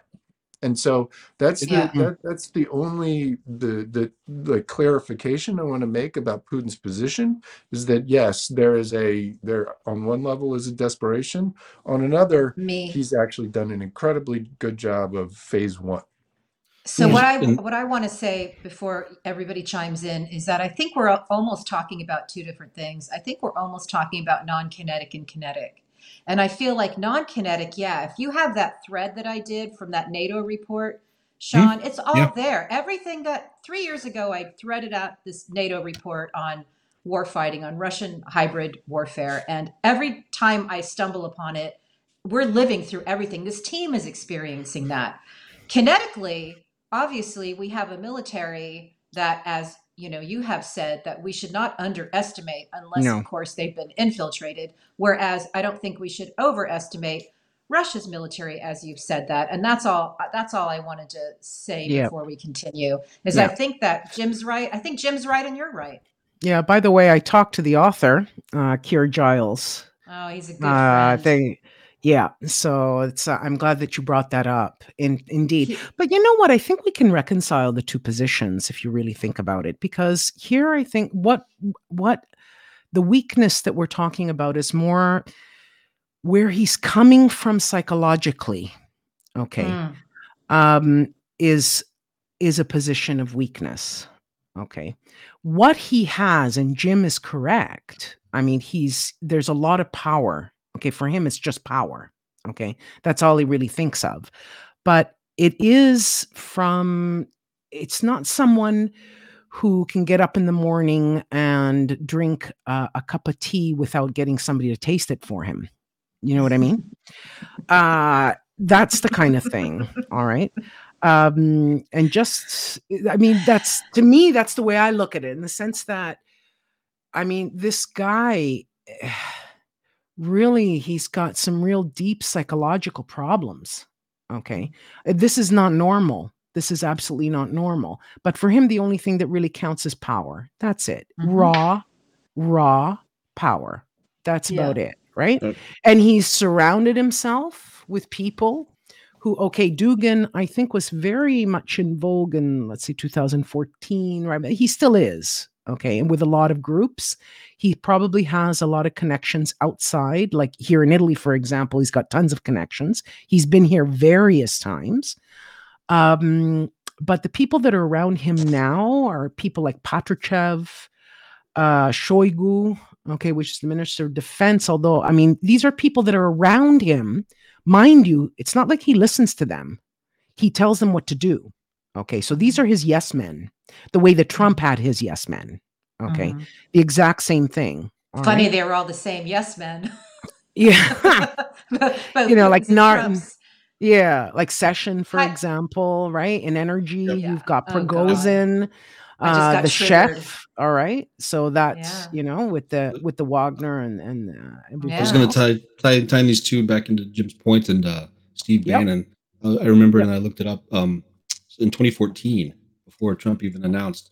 Bannon helped get Cambridge Analytica off the ground. Exactly. They did focus groups prior to the 2014 midterm elections.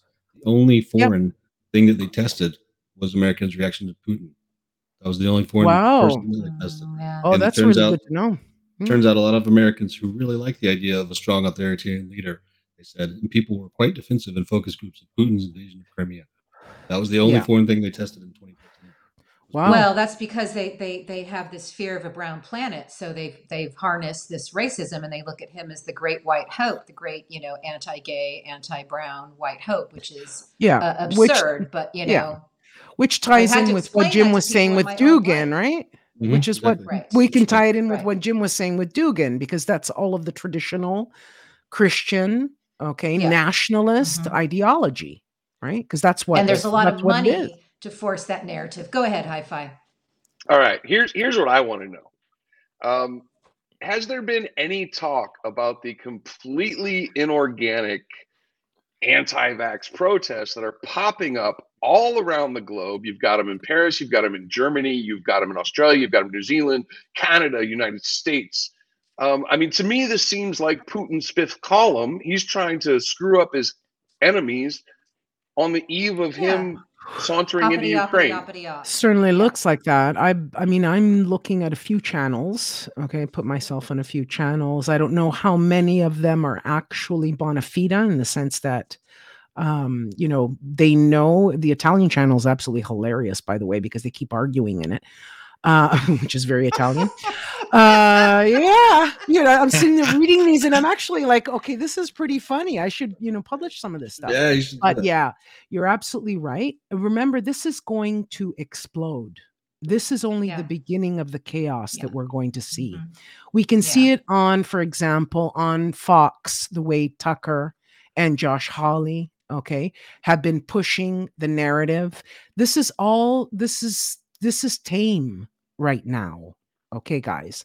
So I don't know if the trucker convoy thing will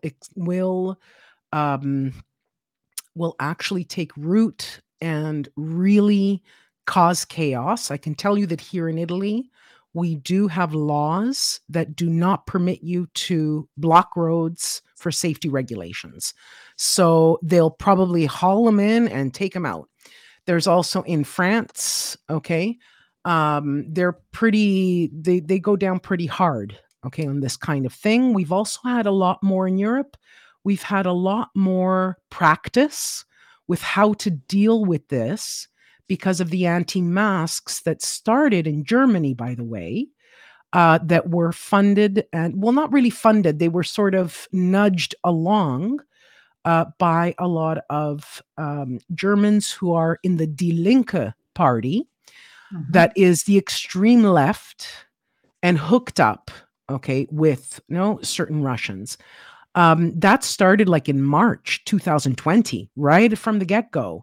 And that sort of mutated, and that's where they're probably all the same people. I can tell you that they're probably the same people, because in the Italian chat, this is absolutely hilarious. In November, they tried to block all the ports because of the mask mandates. Okay. So in Trieste, there's a port there, very important port. It's one of the most important ports for the import of gas and oil. Sorry, for oil, not gas. Okay. And I'm looking through this chat of the convoy, and they're giving addresses of where they're going to go and do an aperitivo, for cocktails. All right. So there's like, okay, we're going to organize. Let's meet up for cocktails. And they gave all the addresses of the places where they're going to meet up. And I said, hold on a minute. This is all around Trieste. These people have to be the same. Okay. So I started looking into that. Okay.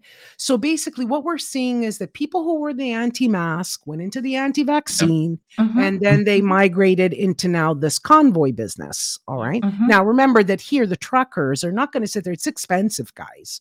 Gas is expensive in Europe. They're not going to do that. In London, are you kidding me? There's a surtax. There's a tax on gas. All right, consumption, overconsumption. So these are those of us who study authoritarianism and fascism see that this is the same thing that happened 100 years, a variation of the trucks in Italy with the flags and with the mobs and the whole thing. So we see the patterns, and the maddening thing is that, again, I don't have a television, so I don't have to watch any of this. I can read it or see clips, but I don't have to be assaulted by it. But because the fourth estate barely exists anymore, people they don't see anything beyond just like these scary images. So what we know about these things is not trickling, I think, out into a mass way. And that's the great frustration, and part of the reason that we do shows like this. I have multiple questions for you. If I can jump in, I would appreciate it, unless somebody has something burning they want to say. Okay. There were so many incredible things that you brought up in our pre-interview. I just want to ask you, what do you see Putin's play right now with Ukraine? If you were, able to forecast, what do you see happening in, the next 24, 48, 72 week, month? Like, what's your prediction? Oh, no, I don't even think we're going to get that far. It's hourly right now. Okay. We are monitoring the situation hourly. Actually minute by minute. I'm on different channels and different things, and we're constantly sending each other information. It's very tense, guys. This is serious shit, by the way. I know that a lot of people, I get very upset because I'm on social media and on Twitter, and there are just some comments that really anger me, because we're talking about a democratic country, Ukraine, who fought off Putin in 2014. They have maintained the line for us all in Europe and in the United States, managed to, keep him at bay. All right. And this escalation, first of all, I do want to explain something about escalation, because a lot of people are saying, yeah, but they're in their own country. Well, fuck. Okay. There are laws, there are regulations inside treaties that the countries sign. Okay. If you're going to be doing a military exercise somewhere, that has to be documented and given to the OSCE, and they monitor. And they say, okay, you guys are using these howitzers, you're using these tanks, you're using these helicopters in these concentrations and with these numbers. Okay. That's the way it works. That's because what can happen is that some idiot, sits there and says, oh my God, there's a bomb coming over. Okay. They report it, and then you could actually have an accident. And a war starts because of an accident. That's why the reporting on this is extremely important. So basically, this escalation is not due to military exercises. We do have them going on now, the Resolution 2022 in Belarus. Okay. But prior to that, and he's continuing to escalate in 3 areas, especially, which we saw mapped together before we started this, so that, and I do invite anybody, go and look at maps, because otherwise you don't understand what's happening. North of Kiev, there's concentrations there. I'll bring that up, yeah. North of Kharkiv, and it's very close. We're talking 10 kilometers from the border. And then you have a concentration in the south, all right, down close to Crimea. Now, the big area that we're all looking at is the area around Kharkiv, because Kharkiv is an important industrial area. And that's something that, to keep in mind.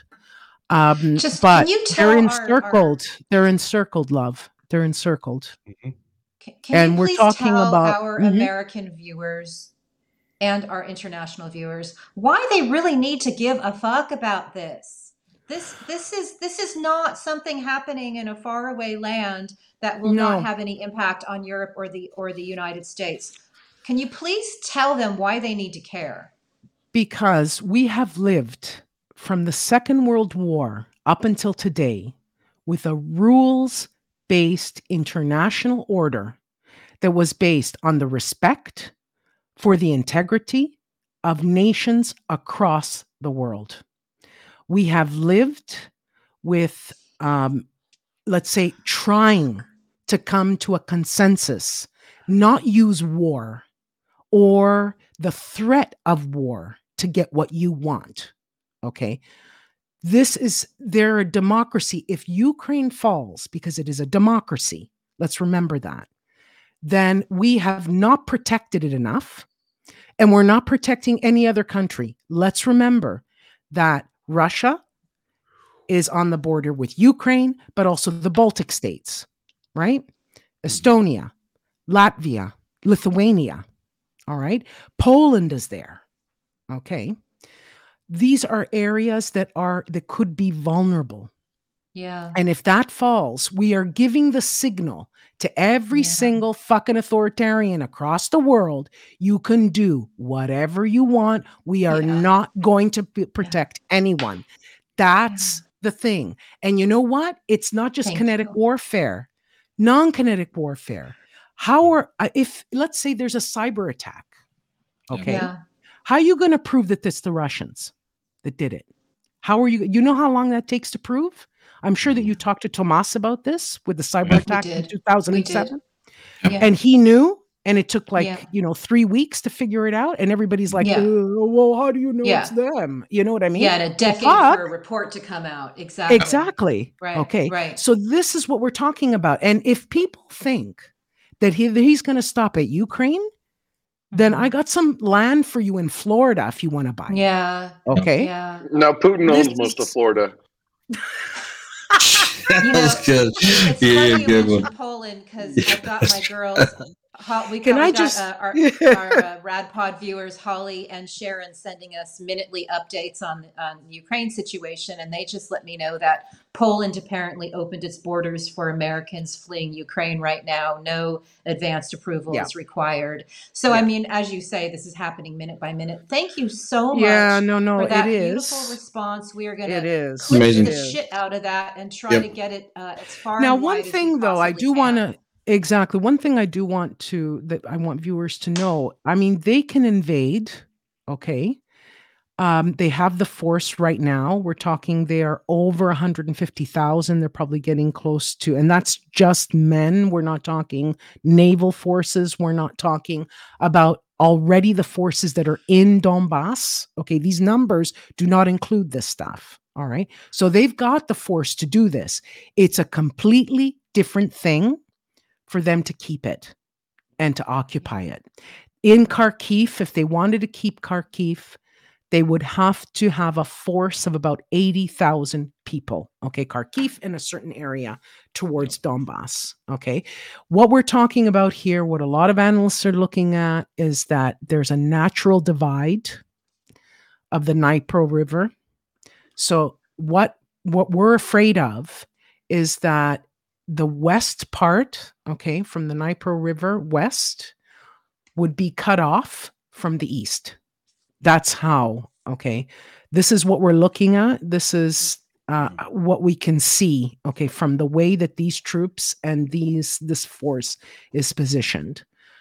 There are a lot of people that are going to say, oh, this is just, he's using this as a threat. He really doesn't want to invade. I say, take him to his word. If this is what he fucking wants to do, okay, I mean, we do have to realize that we're not dealing again with Joe Biden. And thank God Joe Biden is there. Can you imagine what the fuck would have been like for Trump? I was just thinking that. He would he handed him everything. He would have put a bow on the Ukraine and been like, here you go, have fun. This would have happened a lot earlier. Yeah, it would have. Yeah. It would have been like, okay, go ahead, take Ukraine. You know, take a country? How would you guys like if, I don't know, they took Alaska for fuck's sakes? Yeah. Which could happen, by the way. Right. Yeah. They're on the Well, other that's what- side. that's- Yeah, right there. That's what Sarah Palin's up there for, right? I No, mean, yeah, Sarah Palin's He's going to job. protect us. Yeah, exactly. Oh. Nah, she's let's gonna. not Oh, she's gonna open the door for me. Are you kidding me? She'll Anyway. be the mayor of Alaska. Yeah. Oh Yeah. my God, Yeah. Alaska Stan. Like Sean, you had your scarf on Yeah. for, right? Dynamo Kiev. Okay.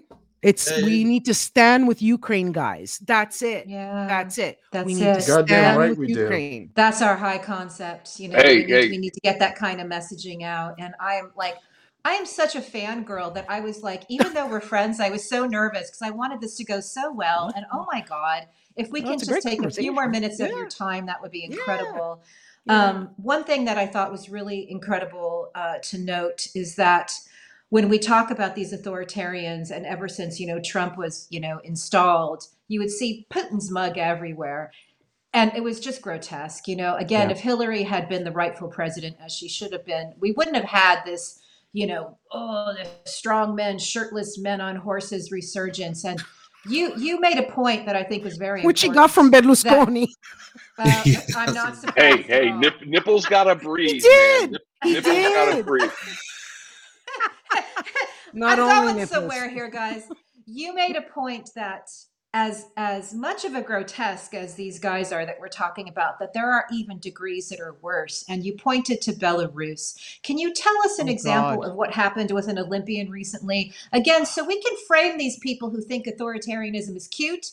They don't realize that these things that they're being mind-fucked into believing will take away all their freedoms. Can you give us just a little sample of what that was? Yeah. This just I saw this, and you know what? I couldn't watch the video. I couldn't watch it. Okay. Lukashenko, all right, is the dictator there in Belarus. And in 2020, he stole the election, the rightful, the person that won that election was Tsikhanovskaya. She's amazing.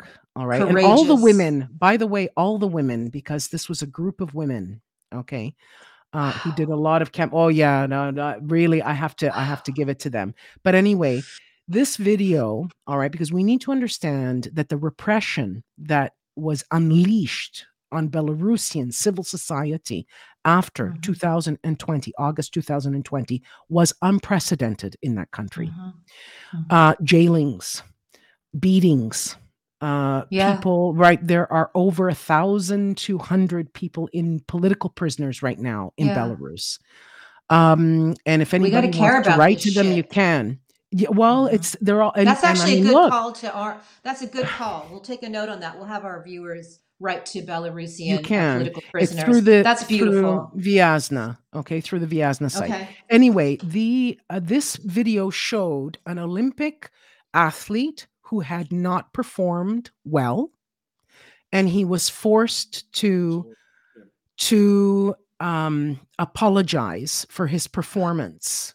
And this reminds me of the Chinese. They do the same thing where they tape you. They did this to Roman Protasevich, when he was hauled off the Ryanair and he was beaten up, and they had his girlfriend in the jail cell next to him being either raped video. And also this is what we're dealing with. This is what we're dealing with. And we got to care. We got to care about this. This is stuff that is medieval. This is and medieval if shit. they aren't stopped, that shit's going to start happening here in the United States, and I don't think people fucking get it. No, people That's don't right. get it. They That's don't right. understand how fragile, because democracy works if we make it work. It's not going, and it's not done automatically. Nothing should be taken for granted, ever. Look at Canada. I was born in Canada, guys. When I saw those truckers, I said, what the fuck is going on? Then I had already started looking about 2 or 3 years ago. I was already looking into the Atlas group. I was looking into different groups that were seeding, separatist movements in Alberta. And, with the Koch brothers, all right, and funding from the states and that When kind I of shit was saw going the on. sign saying "Get rid of Trudeau," all I thought about, oh, this is the same money, and there's evidence of it that tried to take our blue state governor away a few months ago. Yeah, in And with a California. very simple, high concept campaign, we said, don't vote for the Republican, recall. And people are like, oh, this is an op. It's a Republican recall. They got it. When I saw those bogus Trudeau signs, I'm like, oh yeah, this is Well, dark money infecting somebody else's democracy again. Yeah. Well, they use the same people that by the way, that printed up the Trump flags. They use the exact same people in Canada. So Jeez. it's like, what the interesting fuck? that you say. I mean, come on. Yeah, it's my not that God. hard.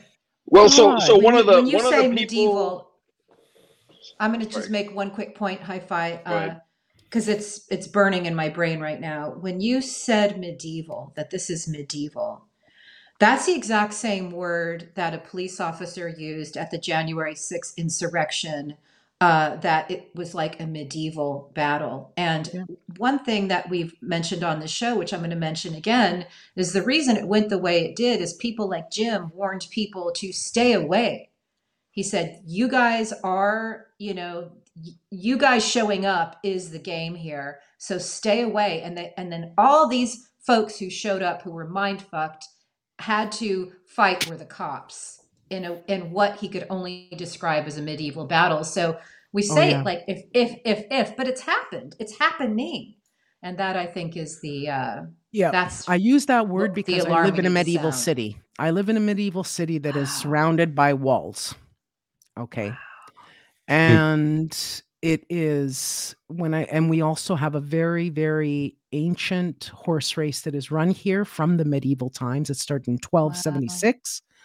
So, I mean, I've seen the battles here that are done. I mean, it's a word that I use on purpose because it really is. This is not, it has been untouched by the whole Renaissance humanitarian, right? Philosophy. We're talking, it goes before that, okay? Before any of humanism, which is how can I put it? The basis of what everything came afterwards, all right? The Renaissance, that whole period that taught us so much.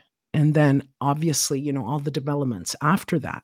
But medieval is it's like dark shit. It's just dark times. Well, that's what power. That's what they want to go back to. I mean, if you look at Peter Thiel and his dark Enlightenment fascination, they want serfs. They want us to be peasants. That's what they want. They want to be the lords and ladies up in their castles, right? And quite frankly, the division between the haves and the have-nots is widened so much that the have-nots are willing to do the work that is amoral, and that is something that we're studying, quite frankly, on this show, which is, which was founded for disinformation. I mean, we obviously could talk to you for 3 hours because you're brilliant and amazing. We've already gone over an hour. Does anybody have a final thought? I'm just going to be soaking this up. Like, I'm so indebted to you. I have one final thought that I want to bring up, and you were talking about the Canadian truckers, right? Yep. Okay, so there's this big to-do on Give, Send, Go and GoFundMe and the funding. But what I found out, if you look at one of the persons who is supposed to be receiving the funding from the Give, Send, Go fundraiser, this adopted trucker, he is a far, far right Canadian politician who actually has a history of odd online fundraising. So, I mean, why is FinTrack, why is FinSend not tearing these people up? I don't get it. But I just want to make that point about the Canadians. Yeah, I think that they are. I mean, I could be wrong about this, but my feeling is that Canada was not prepared and did not take. I mean, to counter this stuff, you have to have, let's say, a precedent. You have to take it seriously. You have to invest in investigations. You have to invest in understanding how do you counter this, right? Yeah. So, I mean, I was sending messages to people that I know that are in intelligence in Canada, and I'm saying, "Are you guys looking into this? Are you looking into this? Because this could actually develop into something important, that could undermine." Because Canadians, I mean, I don't think they're asleep, but they sort of look at the States and say, "Oh, that can't happen here." The same way that the States looked at Europe and said, "Oh, what Can, can't will. happen here?" Well, it can. Yeah. And it will if you don't take the steps that are necessary And it to is. counter it. This is counterinsurgency, counterterrorism, because that's what we're talking about. And if you don't have the right people who have the background on how to fight this kind of thing, in the States, I have to say, is very good in it. All right. I mean, we shit on a lot of people and stuff like that, but I know there's a lot of good people working on this stuff, even all right, in the institutions and the intelligence services and things like that. So that's in Canada. I have no idea. I really don't, which is So really just disheartening. never give up. No, So it's no, never give never up. give up. Never give up. Never give up. I Jim? do just want to mention one thing before. There was a fantastic article that came out, and I'd like to understand. I think this sort of encapsulates a lot of what we've been talking about today, and it's Anne Applebaum's article in The Atlantic, and it is called "Why the West's Diplomacy Keeps Failing." Okay. The assessment is superb, and it's everything I've, let's say, omitted today, and what I couldn't talk about or what we haven't touched on, but it also gives a really good idea of two mentalities, and we have persisted with our own mentality, thinking we're going to solve problems by not understanding the other. Okay. That's right. And in we this are case, dealing with a country that's perpetually at war. And as our and friend has Paul been Mason since said, Catherine the Great. Catherine the Great, they've been doing this shit. Okay, so this is not new. German girl. You know what? Putin isn't new. He's not new. No. I mean, Catherine the Great did it. Okay, I mean, they've been doing wars like this for ages. Okay, so this stuff isn't new. It isn't. Oh, there we go. All I was going to do is give a shout out to Paul Mason, a previous guest who gave a shout out to Trotsky, right, Jim? That you might not be interested in war, but war is interested in you. War and Russia is certainly interested in you. At war with us, and we are in an undeclared war, as Jim just explained previously in his hellscape. Jim, you've got something you want to say? I just want to invite you back for an entire show to talk about the Catholic Church. Oh, and oh boy, it's various. I'll have to do some research. I will on it because I've started a little bit. Because you brought up Vigano.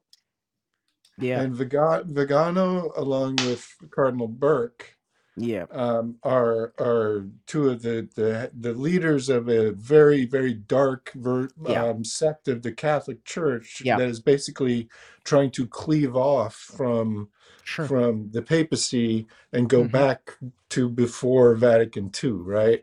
Yeah. And I think there's a lot of those dynamics and a lot of very dark connections there that I think feed into a lot of this, and I'd be curious about your feelings on it. So. That'd be amazing. Good teaser for next time, yeah. I'd like to see if there's the connections also with the Russian Orthodox Church as well. Oh yeah, that's exactly right. There's a lot there. Yeah, exactly. Monarchy. So that, that's shit. Yeah. Well, these are sort of all of those movements and let's say religious movements that have been put aside. They're not mainstream. Each and every single political faction across the world probably has a nugget of 30% of their people that are inside some sort of party or faction that are extreme, or let's say radical to extreme. So even in the church, it's an institution, and there are factions. 2 billion Catholics, right? Yeah, exactly. So, look at all we're not all the same with their AR-15s in front of Christmas trees over this last Christmas. Mike Flynn, it was pushing Vigano through QAnon, through literally Q. Like he put Vigano's letters in Q drops. I know. Wow. I know. Which is that's what got him. really specific. You know what I mean? Yeah. Well, that's what got him back into that. They took him away, right, from the States. He was recalled to Yeah. Rome because of that shit. There's also Yeah. a nun, if I'm not mistaken, that spoke during a Yes. Trump, during the RNC. Well, I you guys find will have those to conference or come about back. the whatever. Yeah, nuns. that'd be great. Yeah, I there's a find those whole about the setup there. nuns. Yeah. Yeah. Hey, before we And go, the what is corrupt that? links. What is that? Obey? Is that a vinyl record behind you, behind your left shoulder? Yeah. Is that what is that? No, it's a poster. I Oh, saw it and I it's said, the Obey poster. "Woo!" Okay, Yeah, it's just a poster. gorgeous. I love it. And I just said, "Yeah." So for my summary is going to be from the papacy to medieval times. This is one episode that is just, I mean, we just keep raising the bar. We started really high and it's like, man, Oh, my wow. gosh, We No, you're got it. amazing. Thank you so much. One thing I'd like you to do is tell our friends where they can find Kremlin File and any upcoming things to expect for season 2. Yeah. Well, season 2, first of all, you can find us. We're online, kremlinfile.com. Okay. All our episodes are there. Every Wednesday night, okay, we release through Midas Touch. We release the episodes, and you can find those on Twitter and also Facebook, okay, and that kind of thing. My Twitter handle is Monique Camarra, so you can find me, okay, on Twitter and look at my feed, and I've got all sorts of shit there. So that's that. What is coming up? We are delving into all of Russian interference and connections in the States. Cool. And Fabulous. So we did season 1 where we looked at Europe, the inception, the birth, let's say, of this revanchist Russia, and how it webbed into all of Europe, basically. And then now we're in the States. So I think we're going to do something coming up. I think we've got January the 6th, an overview, and then we'll be looking into certain aspects of it. But the way we're looking at it is basically through, let's say, all the different pieces, let's say, of the Russian. Russian. Please, so our viewers who have an extra buck and often ask me who they can support these brainy women at Kremlin File. They have a Patreon. Support them. This work is done as civic duty, but it's very nice when people who can support do support. And some of our supporters often ask where else they can spend their money. You. So give it That's to these really ladies. kind. I have one last thing I want to say. We love you. We are in the last inning of democracy is a quote that came from Malcolm Nance on your show, Kremlin File. Final sentence or thought on that before we depart. That needs to be taken seriously. It will not look like January the 6th. It's going to be a series of insurrections. We've got to be extra vigilant from now on, not take democracy at all for granted. And that's what we've been talking about through this whole episode. It's not just in Russia. We've seen Belarus. We've seen now how Ukraine, is in danger. And if we think that we are immune, then you are extremely naive. So this is, it's important. Okay. It's important, but that's what I can say just off the top of my head. Thank you so much. You're amazing. Thank you. You're Bye, amazing. Guys. Thank you. Thank you so much for your You're time. incredible. She's good. Wow. Wow. I just want to hang out with her for weeks, man. I gotta have her back on. Just absorb. We should give her 3 months to prep, Jim, and have that the Catholic Church talk. That'd be fascinating. Yes, I told you guys know I did 8 years of Catholic schooling, right? You know, yes, so it was told us. a little triggering. I have nothing against Catholics at all. I have nothing against Jesus or anyone believing anything they want. But when it gets perverted, bad. Irish Catholic. I mean, I'm a terrible Catholic, but I'm Irish Catholic. Deutscher Catholic. Wow, she gave us so much to think about. She's incredible. I am so, again, we just keep raising the bar. This show blows my own mind, and we're producing it. Like, wow, we just had Monique Camarra on from Kremlin File, and that woman knows history and the non-kinetic, kinetic. Her analysis is as good as anyone. So what a blessing to have her here today. All right, so yeah, I think we might have a digital descent. Oh no. Yes.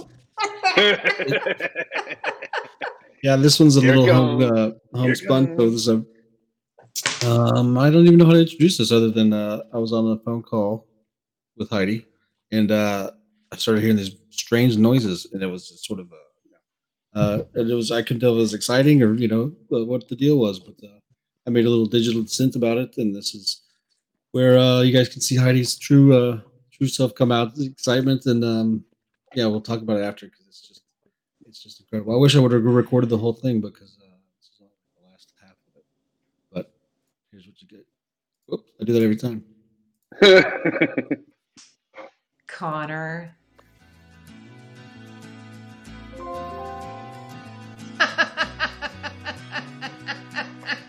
Paint your nails.